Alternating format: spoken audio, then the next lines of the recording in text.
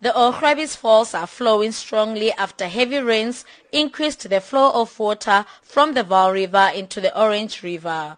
Augrabies Park manager Frans van Rooyen explained that mainly the water comes from different dams in the upper area of the Free State and Gauteng. So the good rains that we recently had and the dams getting their levels at 100% being full, causing water affairs to open up some dams and water coming down. We already had the peak that has been reached the past week at about 600 cubics per second. And currently the flow has been dropped a little bit already since it was on Monday and Sunday. So currently we're looking at more or less flow of in the vicinity of 400 cubics.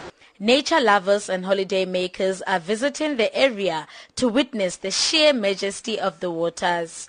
I actually expected it so because the dams upstream have been opened up. The Vaal, I'm told, is full and some of the sluice gates. Yes, so coming down here, I expected that the full flood of those releases would have reached here and thus provide a spectacular sight, which it is right now. In first place, the waterfalls, for me, it's a place that attracts tourism, and it's one of the most beautiful things in the Northern Cape.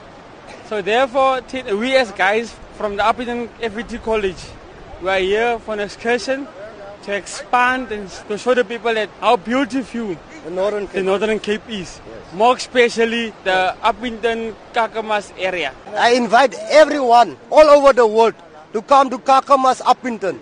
It's very beautiful here. And here the falls, when it rains up in Joburg, the whole water come here. I invite all of us. It's very beautiful.